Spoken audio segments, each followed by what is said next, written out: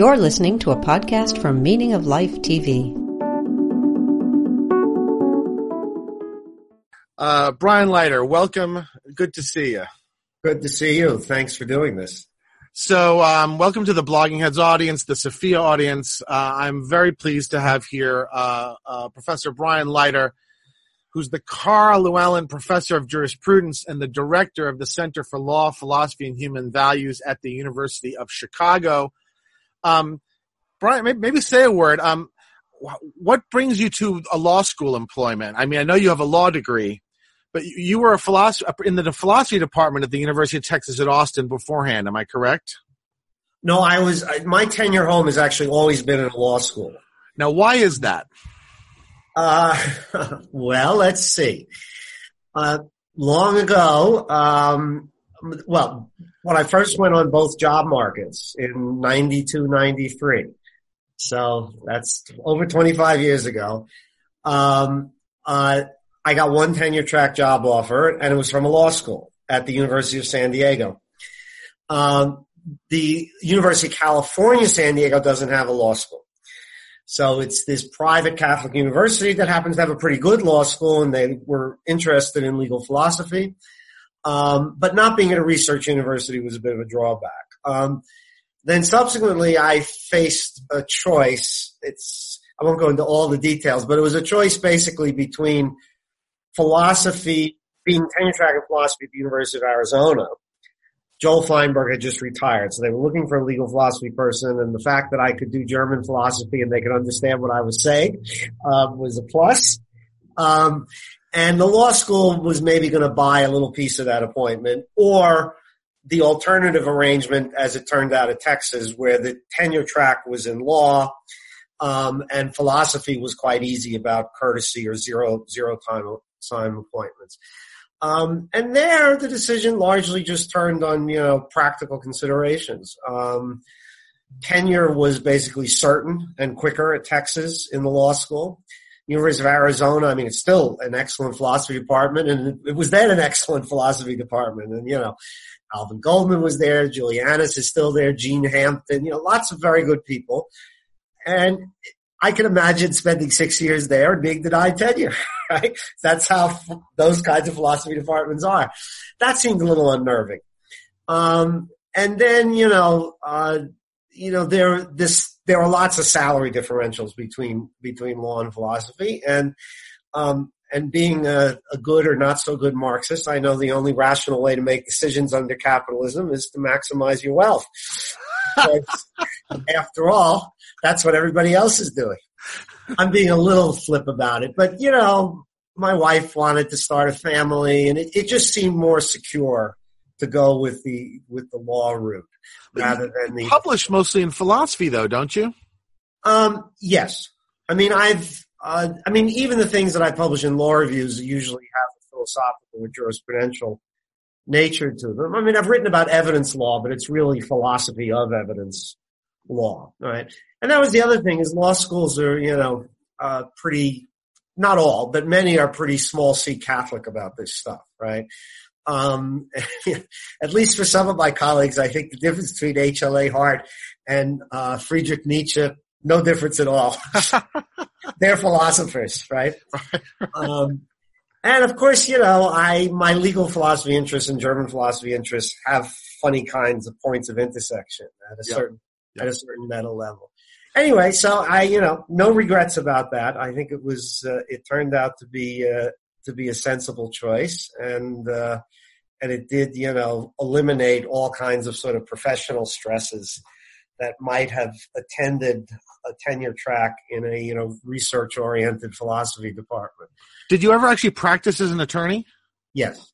You did? I practiced, straight out of law school, I worked at a big New York law firm, doing commercial litigation. And that was a good experience. And then, I've done little bits of things on an ad hoc basis ever since.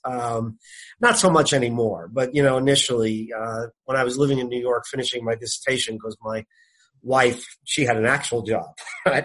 I had a fellowship. She had an actual job. But I would occasionally do little bits of legal work now and then, put some money in my pocket or help out a family member, that kind of thing. Gotcha. So very cool. All right. So I'm having you on today to talk specifically about Marxism. So you work in a number of areas, and you've published in a number of areas. And one of your main areas is you do a lot of work on Nietzsche. Maybe I'll have you back to talk about that sometime. But you also have done quite a bit on Marx and Marxism. And that's what I want to talk to you about today. The motivation is, it's funny. I remember back in the 80s when communist was a common epithet that was thrown against anybody left-wing of any sort. And then it kind of disappeared for a while, but now it seems like it's come back again as an epithet, although now they don't say communist, they say Marxist, and they usually say neo-Marxist without ever explaining what on earth that's supposed to mean. And so I was hoping to have you, who actually does know something about these things, to maybe help educate us in the audience a little bit on what classical Marxism is, and then what did the Frankfurt School development of classical Marxism involve, and then we can talk maybe about some applications. Okay. So let me say, I'm going to treat the question about classical Marxism as really being the question, what did Marx think? Marx famously said late in his life, one thing I know is I'm not a Marxist. But by this point already, of course, Marx was involved in actual political organizing, and all over Europe. And so there were already people who were becoming, Marxists. But I think we can talk reasonably sensibly about the things that Marx thought, and then we could talk a little bit about the appropriation or development, or in some cases abandonment of Marx's views in the later Marxist tradition, like the Frankfurt School. So let's just start off then with old Karl. And one thing that's worth remembering is he's a guy who had a PhD in philosophy. And he wrote a dissertation, it was on Democritus. So he'd studied Greek philosophy. But of course he was educated at a time when Hegel was the dominant figure in German philosophy. Hegel died in 1831 in the cholera epidemic that swept Europe. Marx was born in 1818. But, in the 1840s, as, Marx is coming into his own as an intellectual, there's raging debates between left-wing and right-wing Hegelians, as they were known. And Marx sort of gets his start in polemics as a critic of left-wing Hegelians. So let me just say something very simple about Hegel, and then we'll go right into Marx, right? So Hegel, viewed history, right, as the history of forms of consciousness, right? You can think of a form of consciousness as kind of the Geist or the philosophical outlook of an epoch, right? So, for example, and we may talk more about this, right, it's sometimes said the Geist of the spirit of our age is neoliberalism, right? The idea that markets are the solution to every problem, not government intervention, not government regulation. So Hegel has this idea that every historical epoch has a certain form of consciousness that has, a certain political dimension to it, a philosophical or metaphysical dimension to it, often a religious expression that's associated with it. And Hegel shows, or purports to show, that every form of consciousness prior to the time of Hegel, right, had within it certain contradictions, right? There were certain parts of the worldview that didn't really fit together, right? And eventually the worldview collapses because these tensions, right, come to the fore, right? So in the case of neoliberalism, you might think, well, on the one hand, there's all this talk about freedom, and on the other hand, there's all this talk about markets, but markets, right, at some point end up impinging upon people's freedom, right? If you lose your job because of the marketplace, right, the market has no need for your labor power, right? There are very important senses in which you are a less free person, right? This was not Hegel's case. I'm just offering it to illustrate the thought. And so Hegel thinks each form of consciousness necessarily evolves by what he famously or infamously called the dialectical process, right? That is, the new form of consciousness overcomes, right, the contradictions of the earlier form but preserves some of the ideas in a transformed shape. Okay? And so Hegel tells the history of the West, right, in terms of these evolving forms of consciousness until we get to Hegel's own philosophical system where happily all contradictions are resolved. Let me ask you one thing before you go on. These geists, or whatever you want to call them, this consciousness, I'm assuming that this is specific to specific civilizations, right? Yes. So not to specific times, right? So in other words, the Geist in China and in Asia may be completely different from the one in Europe, even though they're at the same time. Right. That is correct. But typically, if you read Hegel's Phenomenology of Spirit, each chapter you can identify a particular historical epoch he's got in mind in a particular place. So it's both time and concepts. But you're right, he doesn't have much to say about the East. I mean, this is a typical 19th century German thing. They don't know that much about the Eastern civilization. But he would have said that they have one. He just doesn't know what it is. In other words, this is a human characteristic. Wherever there's human civilization, correct, there's going to be this kind of consciousness. Is that the idea? That's the idea, right? Okay, go on. I'm sorry. Any particular historical epoch anywhere has a kind of shared form of consciousness. Gotcha. Right? And, his famous line about philosophy that the owl of Minerva, which represents philosophy, only flies at dusk. The idea is that only at the end of an epoch does it sort of crystallize, right, what the form of consciousness really is, right? And this is one of the things philosophers do, is they make it explicit. Okay?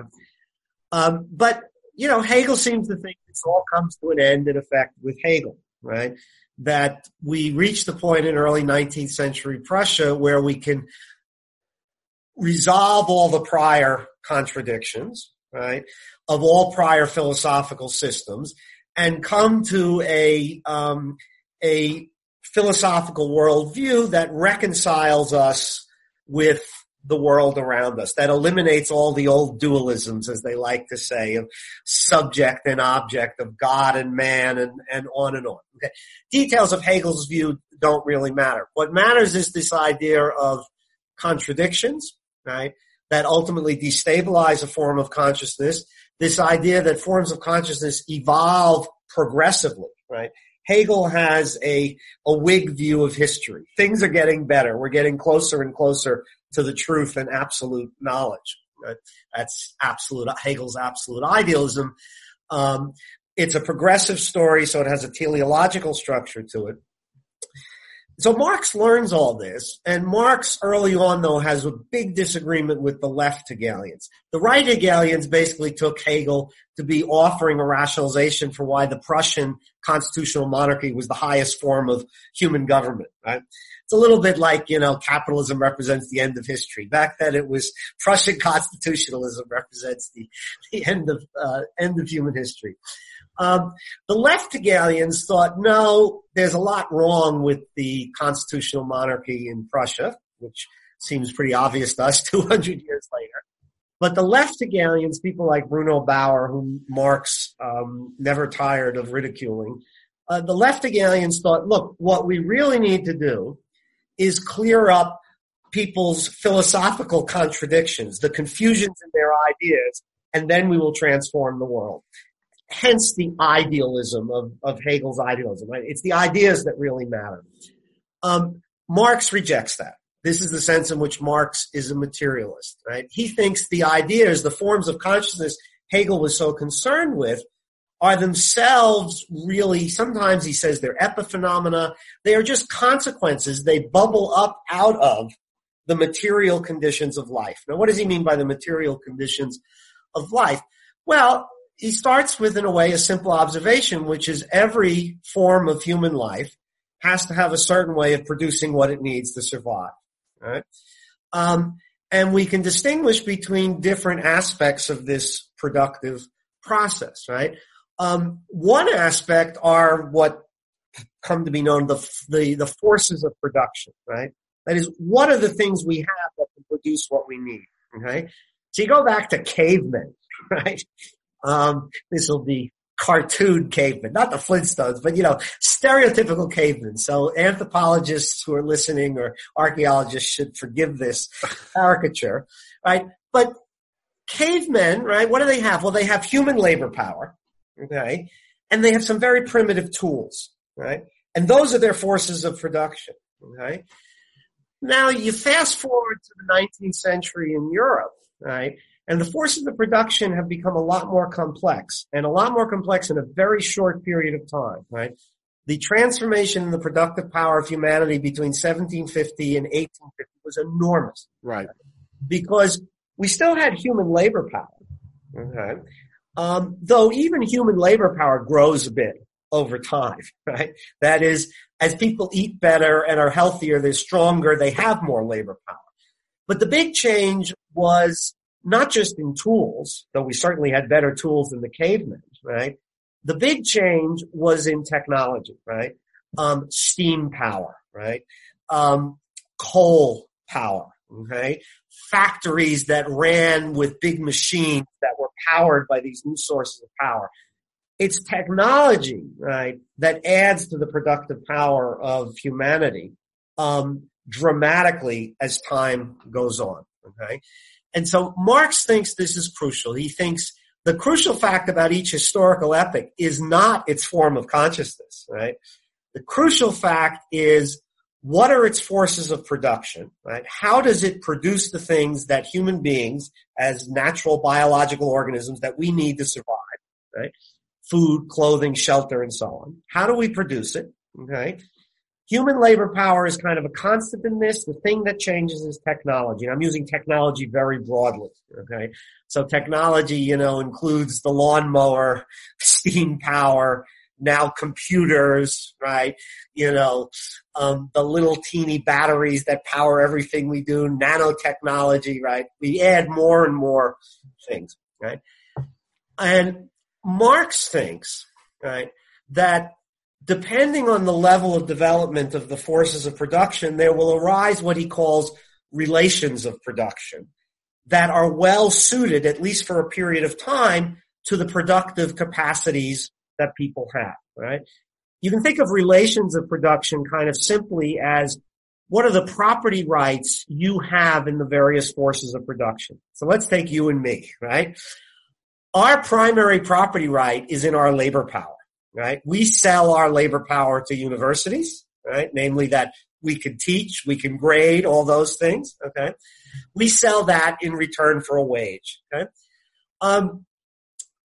Other people, right, own more than just their own labor power. Now, I'm oversimplifying a little because I assume you're in some kind of retirement plan just like I am. So there's a way in which we also own bits of other forces of production, right? If you own some Apple stock, right, you own a little bitty piece of a very powerful productive force, namely all the computer technology that Apple produces, right?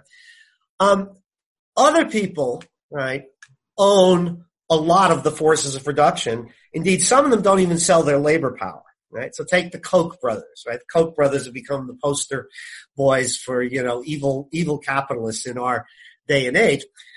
I don't think they're evil. They're definitely capitalists and they have pernicious effects on things, but they're just representative. This isn't about them, right? They do not live by selling their labor power. They live because they derive profits from owning forces of production. They own factories. They own, or more precisely, they own controlling shares of the stocks in the companies that legally own the particular factories that produce all the things that Koch Industries produces around the world. Isn't that, let me ask you this right here. Is Marx not perhaps employing a rather narrow conception of labor? In other words, why isn't what the Koch brothers do labor? So I'll give you an example. I make more money from the shares I own in my father's company than I do from my job, right? Okay. And my father owns commercial real estate, right? Now, so you're an intermediate class. Yeah, I guess so. I don't know. I assume you're a little closer to the Koch brothers. Yeah, but my father certainly, works like crazy, right? Okay, but he's not. How are you talking about the Koch by labor? Okay. So the Koch brothers now earn a tremendous amount of money. They don't sell their labor power to earn any of it. They don't do anything. They're just owners at this point. That's my understanding. Isn't there work involved in being an owner? There can be, but there can also be no work involved, right? Okay. Your father's case is different, right? Your father is in part, right, selling his labor power, though he's not selling it to someone else. He's utilizing it in connection with his own business, right? Right. But a lot of the money he's presumably making from commercial real estate, renting out properties to others, right? And that you're making, right? You're not putting in, I take it, any labor on the commercial real estate, right? No, you're right. You just have shares, right? Yeah. Yeah. Okay. That's the sense in which you're a little more like the Koch brothers. Take the Walton children. They're, the heirs to the Walmart fortune. They're a better example, right? Yeah. Because they are all, as to my knowledge, the idle rich. But they're very rich. They have a lot of income. Their income derives entirely from ownership, not from the sale of their labor power. And in their case, it's inherited ownership. Okay. So ownership can involve labor if there's management and other sorts of things involved. The point is it need not involve labor. It need not involve any labor. And in most cases, the bulk of the wealth that owners of capital, all right, and I'll just use, this is Marx's term, but let me just explain it in a colloquial sense, right? By capital, I'll just mean whatever it is that you can use to generate profit, right? So that might be investment. It might be the factory you own. It might be the computer software you develop. Okay. Gotcha. Even capitalists who invest labor power in their businesses, like Bill Gates. I take it Bill Gates still goes to the office, right? Very little of his wealth derives from that, right? I understand. In that sense, his class position is utterly different than the class position of CG, the guy who cuts my lawn, right? Sure. CG Landscaping Services, right? Now, CG has his labor power first and foremost is what he sells, right?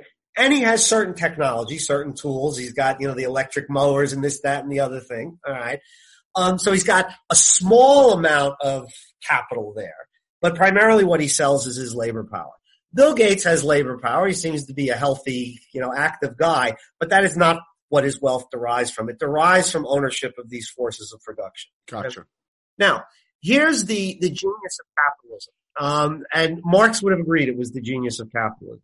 But Marx, as I always like to say, agrees with the Chicago School of Economics about capitalism almost entirely, except how things end, right? That is, he agrees that the genius of capitalism is to incentivize people to develop the productive forces to the maximum extent possible. Why? Because it generates profit. And what is capitalism about? Capitalism is about, this is the fundamental rationality of capitalism, right? You can't be a capitalist if you try to depart from this. It's to use your capital to generate profit, right? To generate more income and wealth, okay? If you don't do that, you cease to be a functional capitalist, right? If I run a factory and you run a factory, right?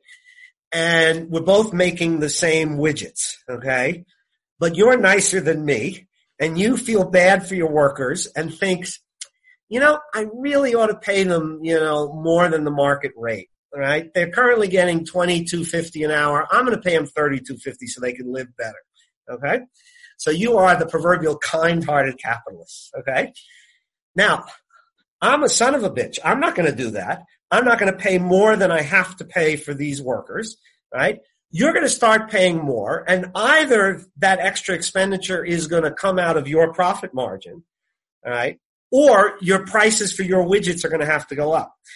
And, of course, at some point, you're probably going to nudge up the prices of your widgets a little, right? But as soon as you do that, people are going to buy my widgets rather than yours. So, in other words, the cruel-hearted capitalist, the one who's being a rational capitalist, right, is going to come out ahead here, right?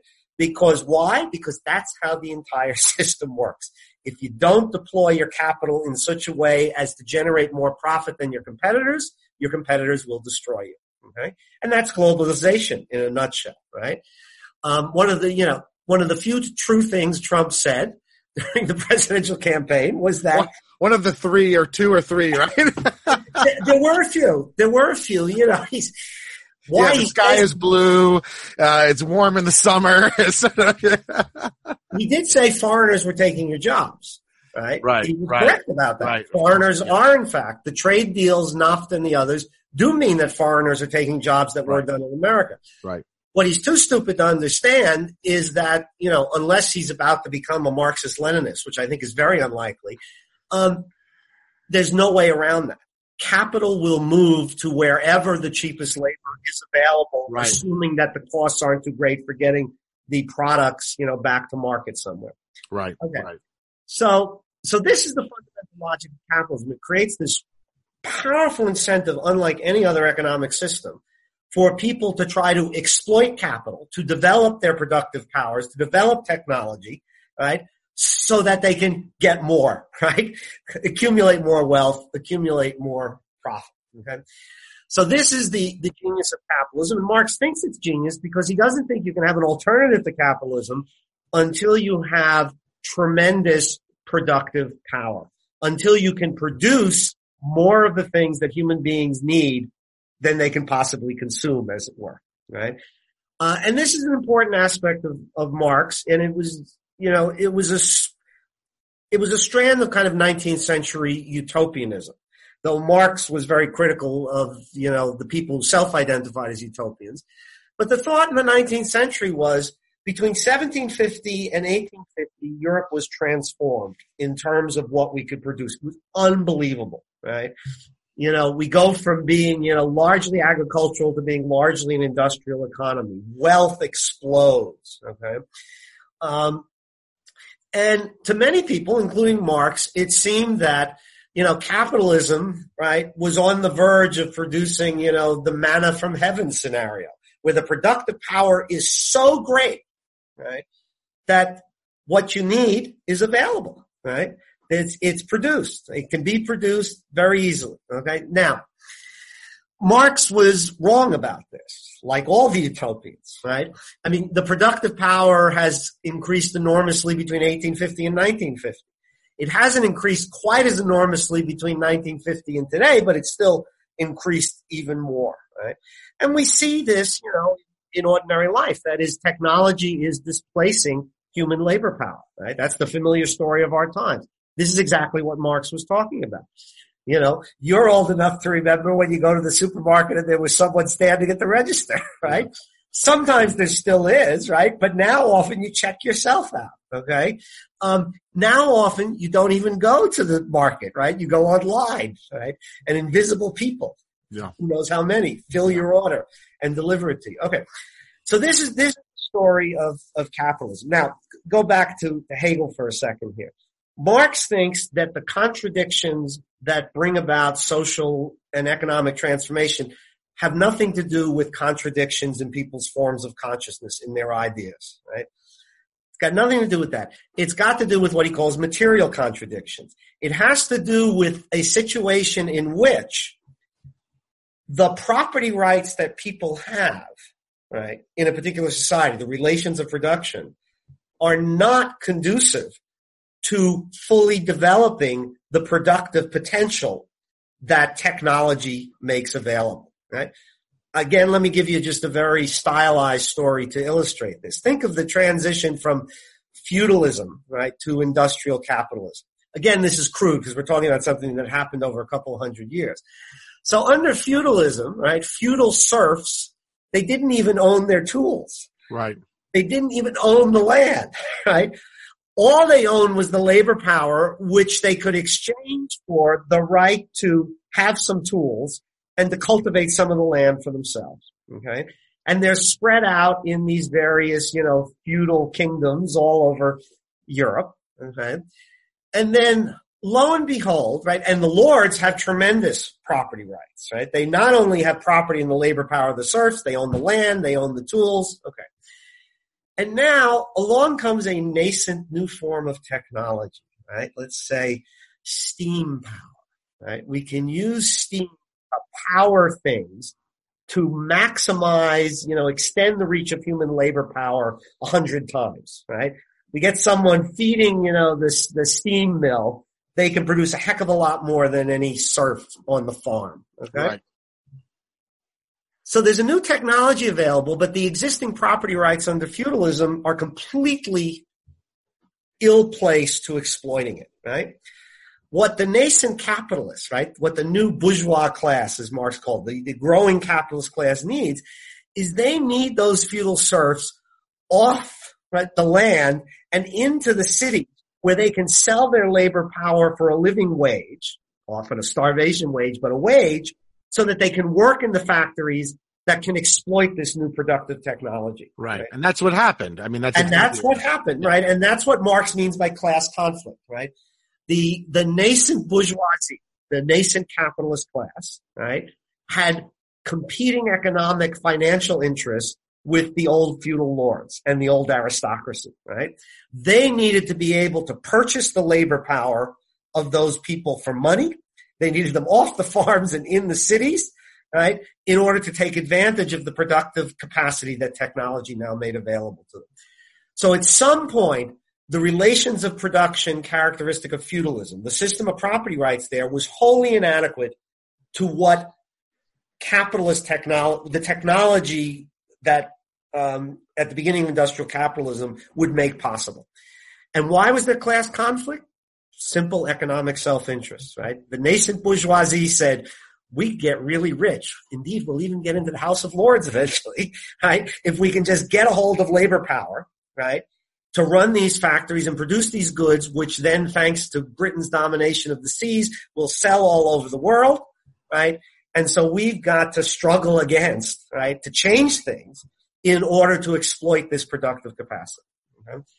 Those are the contradictions, Marx says, that make things happen in the world, right? And notice the picture is one in this case that does appeal to just the kind of, naked self-interest people have in being able to exploit the technological capacities that they find available to them, or that in some cases they create themselves. What happened? So I'm starting to get a dim notion that perhaps the Marxist story really is going to be resonant soon when we've automated to the point to which there is no more human productive capacity that needs to be brought out, right? I mean, in other words, what's going to happen when there really is nothing for anybody to do, right? Okay, good. And I'm glad you have drawn the correct conclusion. The correct dim notion, right?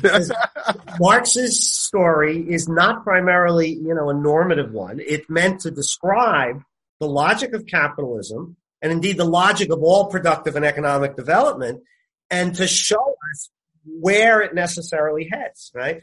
Because remember, those who own capital need to deploy capital to generate profit, okay?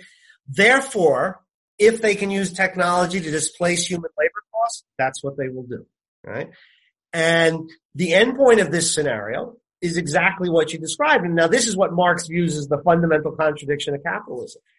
The genius of capitalism is to develop productive power exponentially, better than any other economic system in the history of the world, right? This sounds like a Republican talking point, but this is Marx's point. Right. Capitalism does it better than any other system.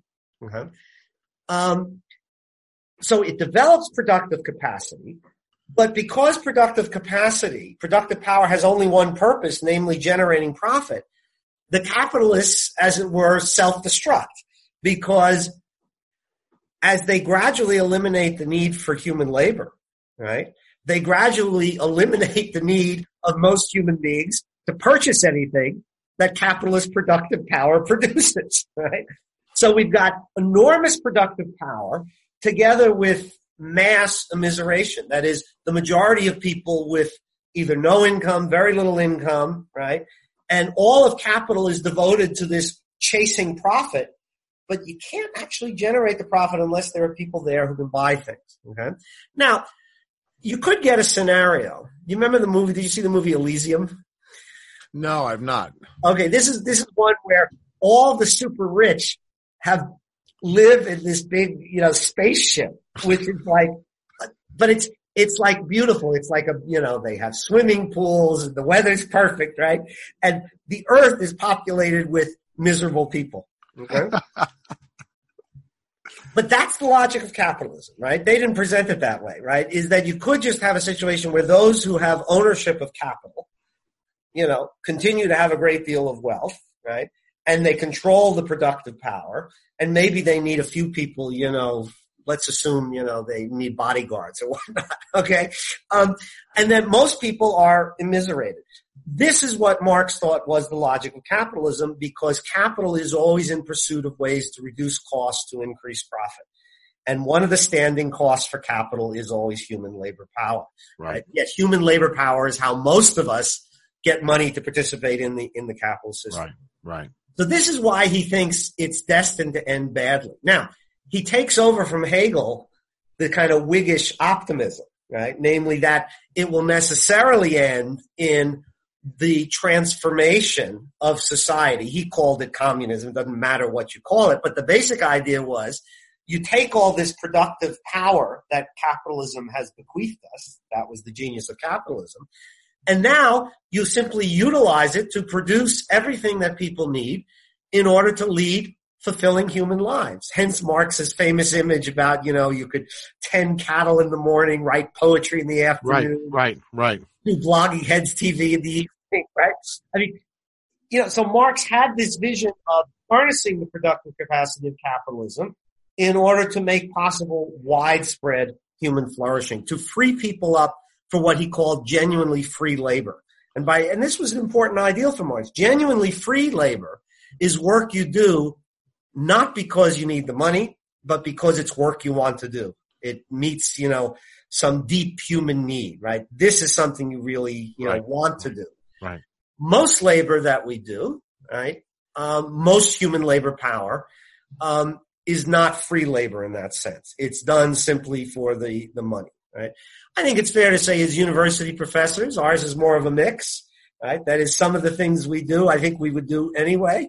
I don't want to speak for you, but I would imagine grading papers is probably not on the list of things you would do if you didn't need to, right, earn a wage, okay? So jobs can differ in this regard, but most of the labor that human beings engage in is not free, but necessary in order to survive, right? And let me ask you that's all people have to sell. Let me ask you two questions before you go on. First of all, so do you see these very embryonic proposals and ideas that we're hearing now for a universal basic income as being a sort of a Marxian kind of idea of trying to transform? I say, okay, what do we do now when we don't need human labor anymore, when we have automation and we're just producing so much value without human labor? Is UBI something like a move in the direction that you think someone like a Marx would have thought, okay, that's one of the ways you can transform this situation? Well, so here's what I think. I think it is clearly in response to tendencies of capitalism that Marx was the first to diagnose very clearly, right? And so it is an attempt to respond to that. It is not going to be a successful attempt under capitalism. I think that's what Marx would predict. It's what I would predict, right? It may be a stopgap, right? It may ameliorate some of the worst effects. But if you look at the proposals for universal basic income, they ain't talking about a lot of income. Yeah, yeah, they're not big enough to be really impactful. Right. So it's, and the question is why? Well, because at some point, capital, right? Those who own capital have a disproportionate influence on the political process, right? Bernie Sanders wasn't the first person to observe that. Political scientists who've studied it, can document it very clearly. It's very clear in the United States, but in other democracies, capitalist democracies too. At some point, capital balks, right? Because this goes back to my joke at the beginning, right? There's only one kind of rationality under capitalism, namely rational self-interest. Right. Because after all, if you're the good-natured capitalist, you see, that was your problem, Dan, in my story. You stopped acting in a rational self-interest. Right. And started thinking too much about your workers. That's why you're going to go out of business. Right. So and this is part of Marx's, thought is that this is a way in which the form of production and the relations of production influence people's ideology, the ideas that people have, right? under capitalism, it comes to seem that there's only one kind of rationality, namely instrumental rationality in pursuit of your self-interest, right? And you look at modern day economics, that's how they talk, right? Yeah. In that regard, they give expression very clearly, right, to the basic ideology of capitalism. Now, I'm actually a big believer in instrumental rationality. I think it's the only clear concept of rationality we have, but one can clearly see historical circumstances in the past, and one can imagine them in the future, in which the reasonable thing isn't necessarily the instrumentally rational thing to promote your self-interest. Right. If we didn't all live essentially, locked in a struggle for economic survival, right? Our struggles are muted a bit by things like tenure and so on, right? But all the students going on the job market, right? They're locked in that fundamental battle for economic survival. If that wasn't the state of affairs under which we live, other things might come to seem reasonable and rational, right? But what those will be, hard to say, okay? Right. But one of Marx's basic ideas is that the forms of the forces of production and the relations of production very profoundly shape the way the ideas people have, the moral and political ideas they have, what they think is reasonable. That just seems obviously true. I mean, you're not going to get pushback from me, right? I mean, that seems non-political, right? I mean, that just seems sort of a basic psychological point, right? I mean, it seems to me. Well, so Marx's particular form of it assigns the explanation for the psychological fact to facts about the way people produce their form of life, right? And that part of it is a little more controversial, but there are a lot of versions of that out there. I mean, the whole Stanford School of Classical Archaeology now, which is basically, they're materialists or they're kind of Marxists, right? They want to say that, this is people like Ian Morris, that you can understand the moral codes of different periods of human civilization, West and East, in terms of how they extract energy from nature. Right? That's the thesis. You change the way you extract energy from nature, right? From, say, being, hunters and gatherers to relying on fossil fuel, you change the moralities of those civilizations. Okay? That's essentially a kind of Marxist thesis, a variation on Marx's. There's a materialist movement in anthropology that takes a similar approach that tries to explain how religious taboos arise in response to economic circumstances, right? This was Marvin Harris, if I think I'm remembering this rightly. Why don't Hindus eat cows? Well, it turns out, right, that the characteristic during the period when Hinduism developed, it was characteristic of the climate to go from, feast to famine, right? You would have long dry spells, right? In which during the dry spells, it would be very tempting to have a nice burger, right? But if you ate your cows during the dry spells, they wouldn't be there to do the labor when you could plant crops again. And so you'd starve anyway, right? So Marvin Harris says nothing like an absolute religious taboo on eating cows to preserve civilization under circumstances like that. And we can ask, how did the individual psychology of that go? But it is a striking fact, right? Yeah. That you can see how, eating your cows would be bad news, right? It would be a bad long-term strategy. A bad long-term strategy. It's not in your long-term self-interest. And you could have appealed to long-term self-interest, but you know what? A lot better than long-term self-interest is religious. God. Right? Religious prohibitions really work much better than think about the long-term. So. All right. So I think, this is a pretty darn good primer. Maybe we'll sift over, and talk, tell us a little bit about what happens to Marxism after the Second World War and the Frankfurt School, the development of what is known as the New Left, the college New Left, SDS, all this sort of stuff. Could you give a little story about this? Okay. In relation to the classical Marxism you just described? Okay. I will give a kind of potted history, but I think a defensible one. Now, it starts before World War II. But then it does indeed continue after World War II. Lukács, a Hungarian named Georgi Lukács, writes a book in 1923 called History and Class Consciousness. Lukács is basically a left young Hegelian, though he thinks of himself as a Marxist, right? He proposes a critique of bourgeois ideology, the ideology of liberal capitalism. He wants to show that it's contradictory. This is just like Bruno Bauer all over again.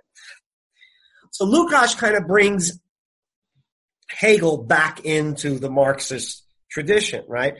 You know, Marx, although he shared Hegel's view of history, he disagreed with Hegel about all the mechanisms, right? And about what was really important and what it was you were supposed to do if you wanted to be, you know, a critic of the existing order, right? Criticizing ideas, being a philosophy professor wasn't the thing. Right. You had to understand how capitalism works, and you had to organize to teach people, right, to understand how capitalism works, right? So they can see what's actually happening to them and also see what the potential alternatives are given their historical situation. Okay? Lukács brings Hegel back in. The early Frankfurt School, this is people like Max Horkheimer, Theodor Adorno, though they continue to work, you know, after World War II, especially Adorno does quite a lot of his work after World War II. So they're Germans, Horkheimer and Adorno. Antonio Gramsci, Italy, is, you know, not exactly part of the official Frankfurt School, but represents this development in 20th century Marxism that you can understand roughly as follows, which is their thinking, right? And now, in my view, they failed to realize something that Marx was clearly mistaken about, namely that capitalism had not exhausted itself. Capitalism had a lot more productive power to develop. But their view was capitalism had done it and the working classes hadn't revolted, right? Indeed, in Germany, right, some of them flipped to the Nazis, right? Now, actually, you know, what actually happened was that the Protestant working classes flipped to the Nazis in the 1932 election. The Catholics did not. Interesting fact about that political scientists have brought attention to. But there's no question, right, that Hitler was a beneficiary of the Great Depression, right? The existing Protestant political parties were discredited, right? Hitler in 1932 did not run on a platform of anti-Semitism. He ran on a platform of war reparations are crippling the country, and which wasn't true, and we need to provide jobs. Sound familiar? Right. You know, he was responding to something very real, and Protestant working class voters switched. But in general, the European working classes, while some had aligned with communist parties, there hadn't been general communist revolution. Germany, along with Britain, the two most developed capitalist societies. Germany was the one Marx thought was most ripe for revolution, that in the United States. It hadn't happened. And so the Frankfurt School writers, Gramsci, begin thinking, well, why? What happened? Right? And one of the things they focus on, and this is what often now travels under the label of neo-Marxism, or I guess cultural Marxism, it sometimes gets called. I don't want to give too much credit to these. Yeah, we're going to get to these people later. But I want the serious story first, and then we can talk about how it's used in an unserious way, right? Got it. They begin to focus on culture. They say, to what extent, right, does the cultural domination of the capitalist class help to render politically impotent the proletariat or the working classes, right? And so they become very concerned with this. So Horkheimer and Adorno famously diagnosed what they call the culture industry, right? This is Hollywood in 1943. Hollywood in 2018 is even worse, right? Yeah. What they notice is that, you know, you can market certain plot lines, certain melodies, and then remarket them with slight variations, right? So think of the whole sequel business. This was just beginning, but they diagnosed it, right? What are sequels? We take a fairly simple plot people are familiar with, Shrek 1, okay? We like Shrek. He's nice. Right. Shrek 2, Shrek 3, right? Same thing, you know, with, you know. So when you run out of sequels, then you do reboots, right? You do reboots, right? You do the whole fucking thing over again, right? I mean, all the television shows that, you know, we watched in the 60s and 70s and early, they're all turned into movies now, Yeah. Right? Yeah. You know, who would have thought? I mean, some of them probably shouldn't have been TV shows. They're back. But what they said is, look, there's a way in which, you know, this kind of, it's the old bread and circuses, right? How does the Roman emperor keep things going? Puts on a good circus. Nothing more enjoyable than seeing the Christians thrown to the lions on Sunday afternoon. Yeah. Okay, the capitalist entertainment culture industry churns out familiar stuff that people already kind of like and they sort of know, and they churn it out nonstop, and it keeps everybody, you know, the images, everyone's sort of like, you know, religion used to be the opiate of the people. Now it's, you know, the sequel industry or the pop music industry, you know. I mean, I'm a big fan of rock and roll, as you know from the blog, but there's no doubt that there's endless repetition. I mean, the Rolling Stones had only about 4 songs, and they did multiple variations on it. ACDC's even worse. Okay, so there's that. You know, Gramsci says, right, you know, the capitalist class can sort of take control of the whole cultural ideology, right? And this idea had been there in Marx, but Gramsci emphasizes it even more, right? So that, you know, take Steve Bannon and Breitbart, right, who think of themselves as populists. Well, you know, Marx, in a sense, was a populist, but these are right-wing populists, right? That is, they are promoting a set of ideas that are actually not, right, advantageous for the economic interests of the people that they're peddling this stuff to. And that's a familiar phenomenon that, you know, people talk about even in the mainstream media. The what's wrong with Kansas analysis. That's sort of exactly. That is probably the classic contemporary reference point for that, right. That basic idea. Okay. So they begin to think we need to pay a little more attention to culture. They become more interested partly through the influence of Lukács in the criticism of ideas, exposing, you know, bourgeois ideas as, you know, incoherent, right? The old left Hegelian thing. It sounds like a little research. It almost sounds a little bit like the Frankfurt School thought, or maybe even demonstrated, that Marx had been a little wrong in the critique of Hegel, that that ideas really do matter. They can have a profound effect, right? Well, in a way, that was part of their way into it. Now, Marx didn't deny that ideas mattered. What he denied, so he thought the ideology of any society served to stabilize and legitimize the relations of production, the property rights. Okay, so ideologies serve a function of shoring things up. What he thought was, you don't overturn a social order simply by criticizing the ideas. Okay, right. That's not enough. Right. Okay? But it seems like the Frankfurt School critique, what they sort of pointed out was, but it's also not enough to just operate at the ground level, because the ideas function as a kind of as a support system for right. the. Well, that would be I think the right defense of this kind of move, and there was obviously something to it, right? So there's a real debate to be had here about the relative contribution of ideology and the critique of ideology, right, to the maintenance of some socioeconomic system. Right.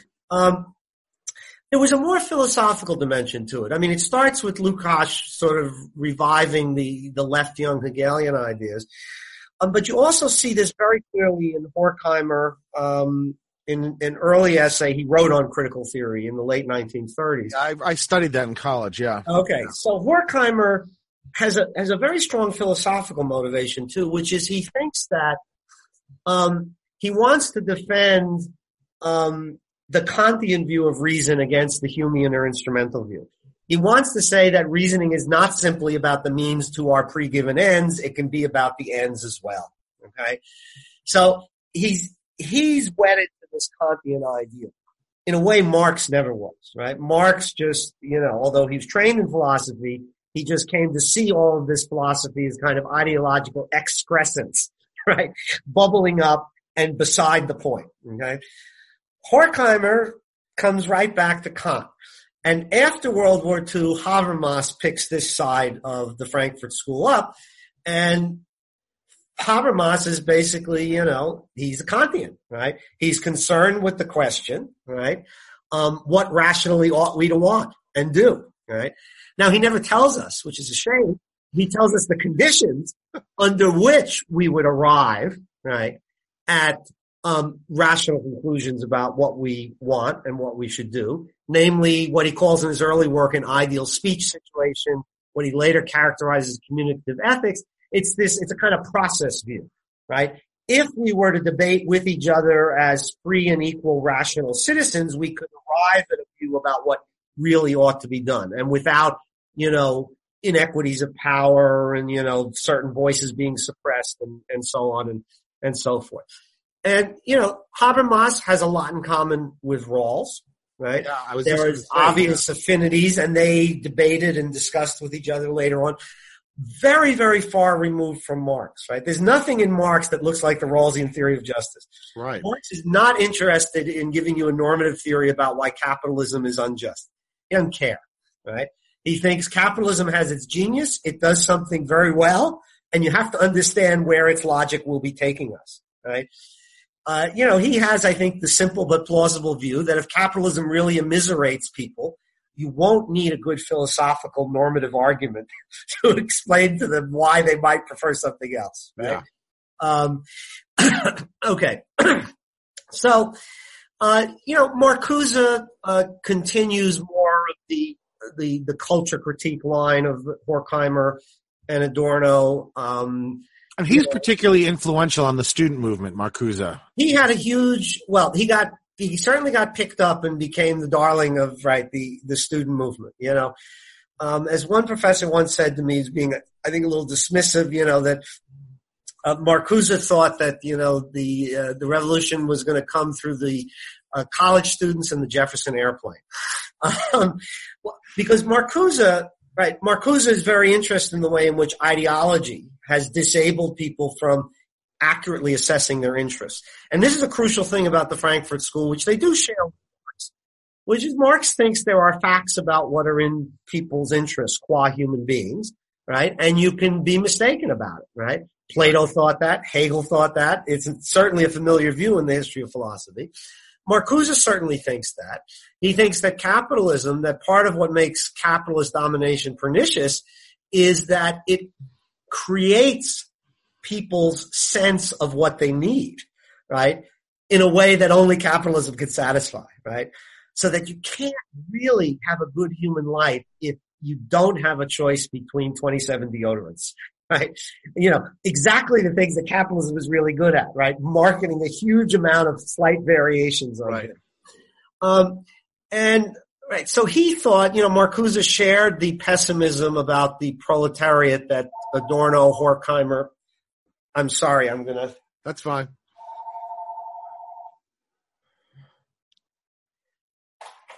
I had thought the ringer was off, but apparently not. Shows how little I understand about technology.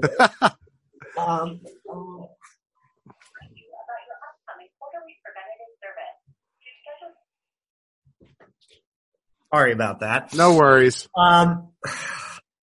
Marcuse thought that this was one of the really pernicious things that capitalism did, is that it put people into a state of mind, a conception of what they need and want, right? That only capitalism could possibly meet their needs. Right. So he gives up on the working class. He thinks the students are the enlightened, population, right? You can see why this would have appealed to college students, right? He thinks that, rock and roll, with, sex, drugs, rock and roll, free love represents a kind of shattering of, sort of the repression that capitalism requires in order to work, because, after all, if you're doing a lot of drugs and having a lot of sex, you're less likely to show up 9 to 5, right?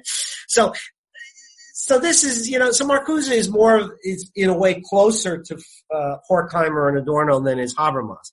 Habermas just picks up the Kantian angle and in his later work becomes entirely interested in that. Did Marcuse really not see, because already in the 60s, the commodification of all these things that he's celebrating, it seems to me either a tremendous blind spot, or was he being disingenuous? Could he have not seen that? Well, it's a question, I think he didn't appreciate the extent to which the rock and roll industry was itself part of the culture industry. But remember, the time period I'm talking about is sort of between 1964 and 1969. One-Dimensional Man appears in 64. Right. An Essay on Liberation appears in 1969. If you want to understand the Frankfurt School, that's the single best book to read because Marcuse says clearly what Adorno says unintelligibly. He makes it very clear that he thinks human beings have certain interests, that their liberation requires satisfaction of these interests, that capitalism imposes an ideology that obscures what these interests are. But if you just think of that period in rock and roll history, right, it is a very big transformation, right? Just this week, 50 years ago, Bob Dylan picks up an electric guitar, very controversial, right? In 66, right, the Beatles stopped turning out, hit singles and start producing albums, right? Right. There is a sense in which the rock and roll of that period certainly look new, right? Look like a different form of musical expression. Now, it wasn't. This is partly what I'm doing on the blog currently, right? I mean, it was basically, developing the tradition of blues developed by African American musicians. So yes, maybe it was naive not to see the way in which, in fact, rock and roll was completely commodified as well, right? Right, and that the protest music in 5 years now is in car commercials, right? I mean, you know what I'm saying? I mean, there's no type of extreme countercultural art form that isn't almost immediately commodified. Right. It seems to me. Exactly as Marx would have predicted. Yeah. And in this regard, I think Horkheimer and Adorno were a little more clear-eyed about this. Marcuse was a nice guy. He was an optimist. He liked people.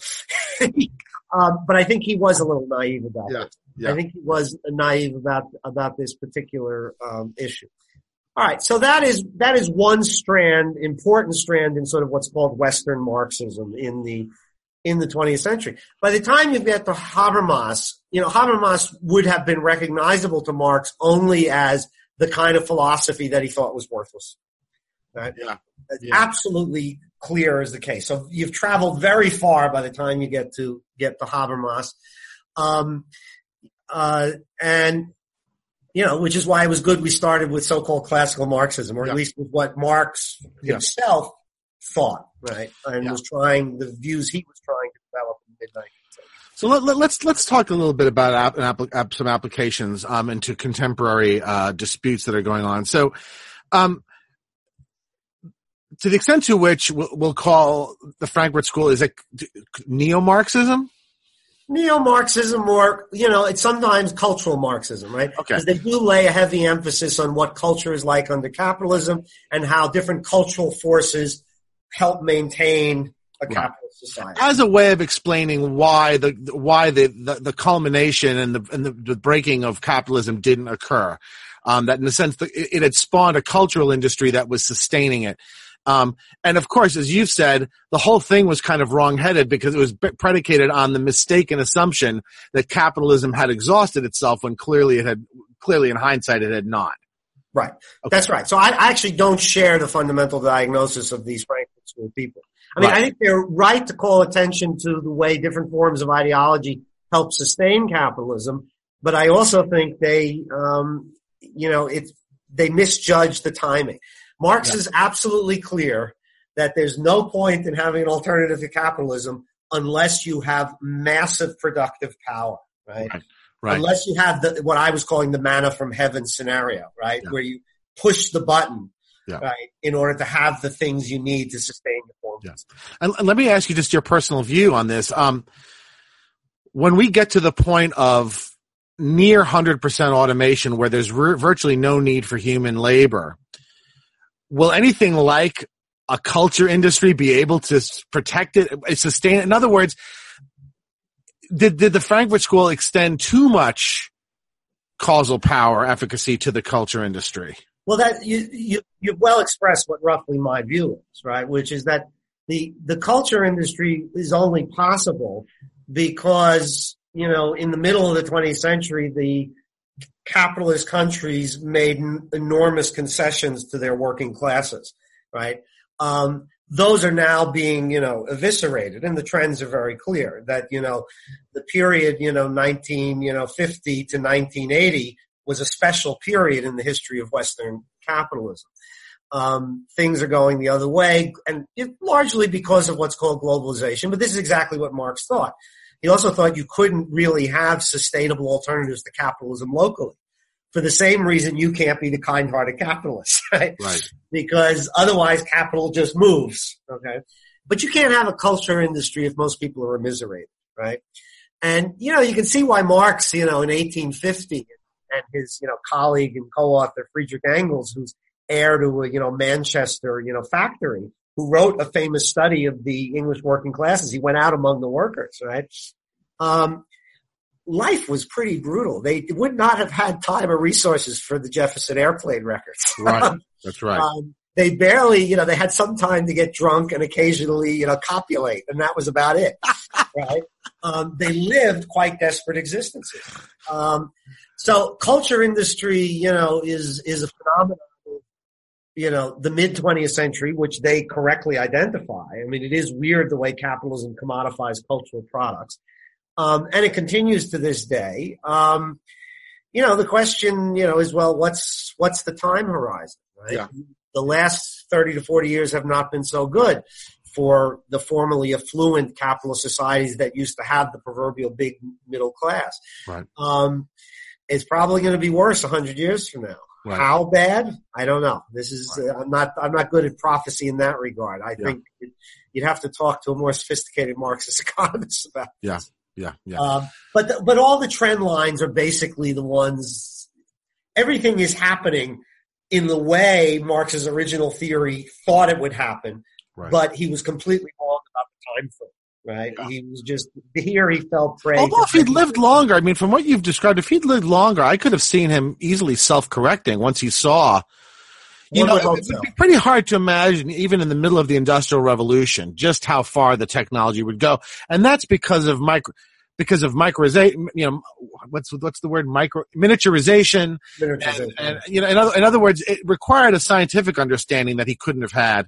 And, I think if he saw this automation thing coming, now that really seems to me the breaking point to where you no longer need human labor. Well, remember, he saw the beginnings of it, right? I mean, factories did amplify human labor power and displace some of it, right? Tools that were familiar had done some of that, right? Robots, they weren't there, right? And the machines making themselves. Robots that run the machines in the factory. Yeah, right? Yeah. Which is a reality in most factories now. There's still some human labor power, but there's much less than there was previously. One hopes so. Marx spent the last 10 years of his life, going to the British Library each day and doing research for his final big book on capital, right? To try, to sort of develop, put together put it all together into a historical explanation of what had happened, of where we are and where it's going, documenting it very carefully. So, it was a classic scholarly undertaking. Right. Okay. So in light of what you said about Marxism and the Frankfurt School, neo-Marxism, the current critique that we're getting out of the so-called members of the so-called intellectual dark web just seems to me utterly, completely ignorant, right? Because here's the story that they tell, and of course the most visible one is Jordan Peterson, but there's others. The story that they tell is something along the lines of, well, what the neo-Marxists did was they replaced class with racial and gender and sexual identities.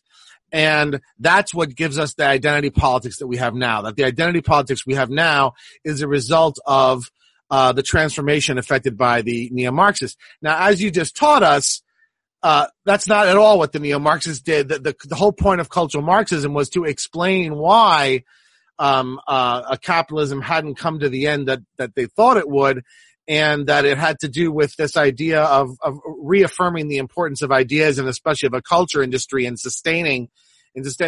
So I've read things of yours and others that actually have presented Marxist critiques of identity politics. And so maybe you can talk us through this tangled mess that's very much in the current public discourse right now. Good. Well, it is a tangled mess, and my familiarity with it is largely limited to a very slight familiarity with Jordan Peterson, who I find extremely tiresome, so hard to listen to for very long. But what you said is basically, I think, right. The Frankfurt School, Horkheimer, Adorno, Marcuse, even Marcuse, he was maybe a little more interested in other forms of identity, but they largely remain focused on class as the crucial thing. Let's go back just to Marx himself in this regard. Marx himself is, the other thing that drives me crazy about Jordan Peterson is they say cultural Marxism and postmodernism, right? They tend to run those three things together. Which have nothing to do. And they have nothing to do with each other, right? As I said, Horkheimer was committed to a Kantian conception of reason, as is Habermas. Hegel is not a postmodernist. Hegel certainly thinks forms of consciousness are relative to particular historical epochs, but he thinks we make progress, right? And we make rational progress when we, move beyond certain forms of consciousness. Marx is a thinker of the Enlightenment, right? He believes in science, right? Believes in natural science, and he believes that there can be a science of human society, right? If done correctly. He believes human beings have certain, typical essential characteristics, that there are certain conditions under which they can flourish. This is most, famously developed in very early work from 1844. The 1844 manuscripts where he talks about alienation, where he talks about the centrality of, labor, free work, as he would come to call it, to a fulfilling human life that is engaging in work because you want to do it, not because you need to survive. And he thinks that Marx, of course, thinks that class is the primary parameter around which struggle, right, is organized in any particular society, where class is a matter of what relationship you stand into to the existing forces of production. The so-called cultural Marxism of the Frankfurt School doesn't get us into, maybe we ought to say something about what's involved in identity politics. Let's actually start with that because, like the term neoliberalism, it gets used in different ways. Sometimes it's just a pure term of abuse. I think identity politics, in the sense we are talking about, or in the sense somebody like Peterson is talking about, does trace to the 1960s student movement, right? And it essentially, and it continues into the 70s, it essentially involves groups of people whose social identities had been stigmatized, right? Women, African Americans being the most extreme case, lesbian and gay people in the 70s, right? So these were social identities that had been stigmatized, rendered illegal in some cases, right? All kinds of burdens had been imposed in virtue of these social identities. The initial impulse, right, was to, as it were, affirm and reclaim these identities as something that wasn't stigmatized. That was sort of the initial version. Now, of course, in the African American case, it was much more than that. It was to actually overturn, right, the legal, right, infrastructure of racial oppression, okay? And in that they were, largely successful, right? It took a while, but they were largely successful. It took only 100 years from Reconstruction to get it right. Right. But initially I think that was the characteristic feature. And, it's one you can sort of just as a human matter empathize with, look, as you know, Jews weren't always white people, right? Right. We only became white people in America recently, right? Right. Well, sad to say, Hitler and the Holocaust helped. But even as late as the mid-1960s, white shoe law firms in New York City on Wall Street would not hire Jews. Right. We're talking about, Harvard, Columbia educated Jews, right? If they hired them, they wouldn't make them partner. It was really quite extraordinary. It was that recent. Okay. We've been through this before in America where, Hispanics and Mexican Americans in the 70s became more prominent in this regard, though the oppression of Hispanics and Mexican Americans was, never as widespread as it was of African Americans. Though where it occurred, it was quite severe. Okay. So in that regard, it starts in a very, as it were, admirable impulse.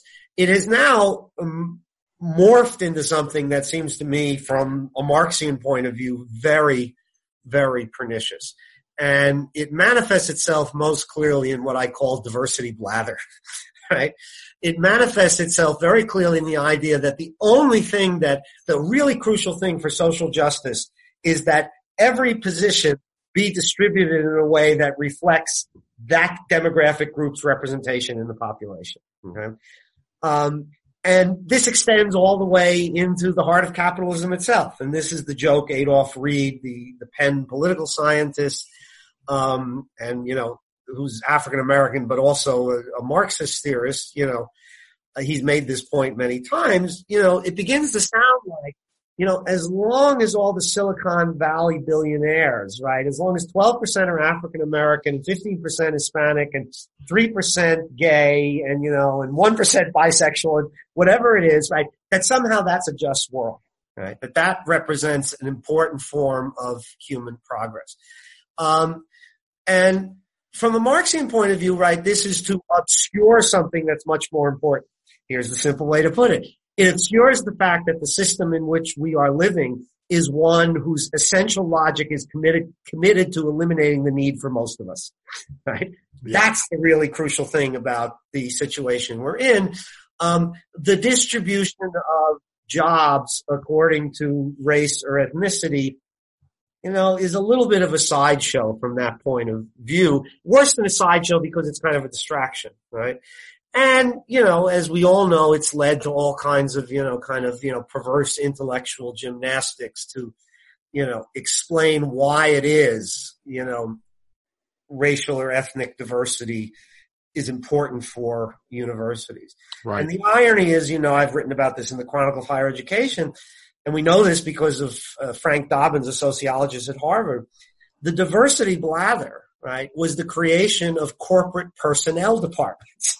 Right? They created it because affirmative action was originally about rectifying, right, de jure racial discrimination, outright, explicit, unembarrassed racial discrimination.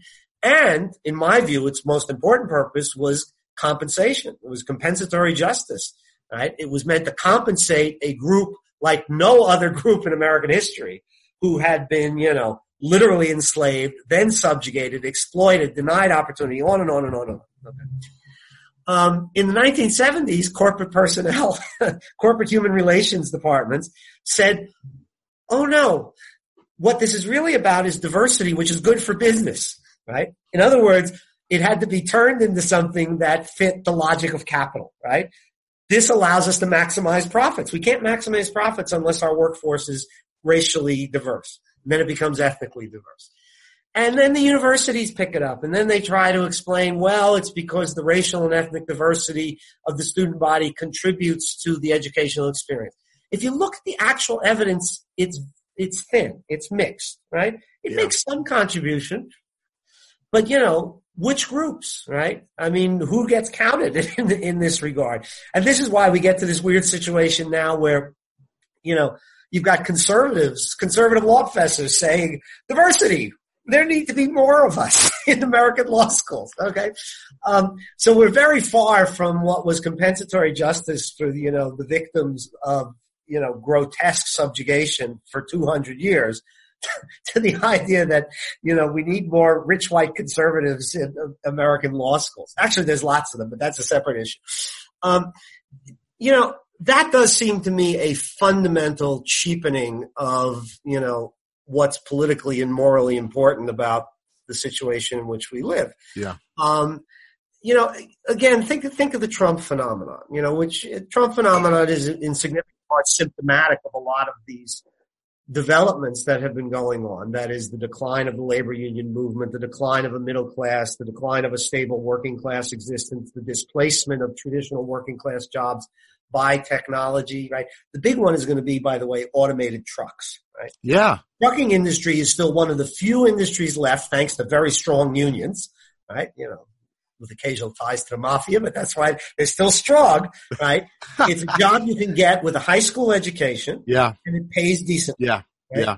That's roughly 3 million jobs that are going to disappear when automated cars, automated trucks finally come into being, which will probably depends who you read, the next 25 years, not unlikely. Okay. Trump, there's no doubt that Trump appealed to racist voters in certain parts of the country and that mobilized them. Don't want to quarrel with that. But, the thing that gave him the election, given the screwy electoral college system, right, were the votes in Michigan, Pennsylvania, and Wisconsin. Rust Belt, yeah. And in Pennsylvania in particular, this is where I've seen the research on this, a large number of the working class union household voters who went for Trump had voted for Obama. Yep. Calling them racist doesn't illuminate anything. No. It misses entirely what's going on, right? They were such racists, they voted for the black guy twice, okay? Right. That's obviously not what's going on, right? What's going on with them is they see correctly that nothing really changes in their interest, right? And so they're going to try the guy, who says he's going to change them. And, the thing about Trump is he is a working class guy from Queens, right? Not really working class. That's where his vulgarity actually is plays to his strengths. I mean, right, people don't understand this. I know. Part of the reason he won was because of his vulgarity, right? Yeah. It's not just not a turnoff for most working class voters. That's right. That's right. They don't really give a fucking shit how you talk, right? That's right. It's prissy college professors who care about that. I get this blowback all the time and have for years about about the. I use tough words, naughty words on the blog, right? Yeah. And the poor darlings, clutch their necklaces, clutch their pearls. Anyway, Trump, Trump flipped these voters. Some of them had been Sanders voters. And, now they made a mistake. I don't know what to say to them. They made a mistake, but at least, nothing's changing. And, people are hopeful. They hope, well, this guy says, this guy goes to Detroit to speak to all the executives of the major auto companies. And Trump being Trump, he's basically a gangster at heart. We know the type, right? This is a certain New York type. Some of them are actual gangsters. Some of them are just talk like gangsters. Just wannabe gangsters. He goes to Detroit and he's meeting with all these auto executives and he basically says, if you, keep moving your plants out of the country, I'm going to fuck you up the ass with tariffs and make it impossible for you to sell your cars. And I don't think he used the literal phrase, fuck you up the ass, but it's pretty close, right? Yeah. I'm not surprised that played very well in union households in the auto industry because I'm sure it's what they're all thinking, right? Is these bastards keep sending the jobs elsewhere, while living in the, their ritzy suburb of Detroit. And so their profits are intact and our jobs have disappeared. So, that was in the electoral college, that was the crucial thing. Yeah. And, telling people that it's going to be a more just world if more professors at Harvard are black, or more blacks get Oscars. That's one of my favorite. Oh God. These are not the pressing issues of our time, right? But it's worse than that, isn't it? I mean, I could see an argument that the identity politics actually actively works against a Marxian resolution to some of these problems for the very reason that it divides up people who should be natural allies, right? So, I mean, it seems to me that a guy living in a slum in the Bronx has a lot in common with the guy living in Appalachia, right? Yeah. In terms of the problems, the family disintegration, the drug abuse, the domestic violence, the lack of job opportunity, all that stuff, benefits, right? And I agree. Identity politics divides them all up. So if anything, it's counter to a Marx. In other words, it's not only not Marxist, it's anti-Marxist, right? That's basically the argument for thinking it is, and I'm basically inclined to that view. I mean, this criticism presupposes something, which is that one's class position, right, is the strongest basis for ultimately group solidarity under capitalist conditions, right? Yeah. And that's what I am inclined to think, right? Yeah. Now, the labor movement has at times had a mixed record, on these issues, in party to racial segregation and stuff, It hasn't been very good at times on, issues related to the treatment of women and, so on. This is all true. But, in the 1930s, the people who were providing lawyers for blacks in the American South, other than the NAACP, was the American Communist Party. The struggle against apartheid in South Africa was led by communists, right, including Nelson Mandela at one time. Right. You may be old enough to remember when Nelson Mandela had a bad reputation. I remember. Right? When Margaret Thatcher denounced him as a radical. Right. Anyway, but in a way, that was what I would call the correct Marxian position, right? Which is that racial, gendered, and other differences are exacerbated and exploited by capitalism, right? As ways of dividing those who actually have common economic interests. Yeah. Right? Identity politics is almost like a ploy, kind of like a way for the Googles of the world to not look like a bunch of predatory, rapacious capitalists that are destroying the fabric, right? In other words, that they fire James Damore, right? Then they can say, "Oh, we're on the side of the angels. We're with the downtrodden. We're with the women." Nobody who works at Google is oppressed, right? I mean, well, I have a feeling some people who work for Google are oppressed, but probably not the software engineers. But not the ones though who right. But yes, certainly by co-opting the language of social justice, if you want to use, moralized language, by co-opting that strictly for issues of racial, ethnic, gendered diversity, you make it far too easy for companies that are the problem. Yeah. Part of the problem. That's right. They have to be part of the problem. Yeah. To, as it were, give themselves a nice, shiny, moral good guy gleam to them. Now look, we're living under capitalism at the moment. It's not about to disappear in the next election cycle. I'm opposed to diversity blather, which it seems to me the curse of the alleged left of our time. It's just become so mindless and nobody even thinks about what they're saying anymore. But I think compensatory justice for African Americans, I'm fully on board with that. Yeah. There is clearly workplaces where there are large amounts of sexism, right? That requires remedies. And gay and lesbians, the gay marriage thing was a very positive development, it seems to me. Right? I mean, those are just that's the normal extension of the logic of the civil rights movement, it seems to me, right? Yes, I think that's roughly right. The difficulty is that the thing about the original civil rights movement is that it was very closely connected to movements for concrete institutional legal changes, and it was, at least with Martin Luther King and Bayard Rustin and A. Philip Randolph, very closely connected with issues of economic justice. Right. Randolph and Rustin, and increasingly King by the end, were kind of democratic socialists, right?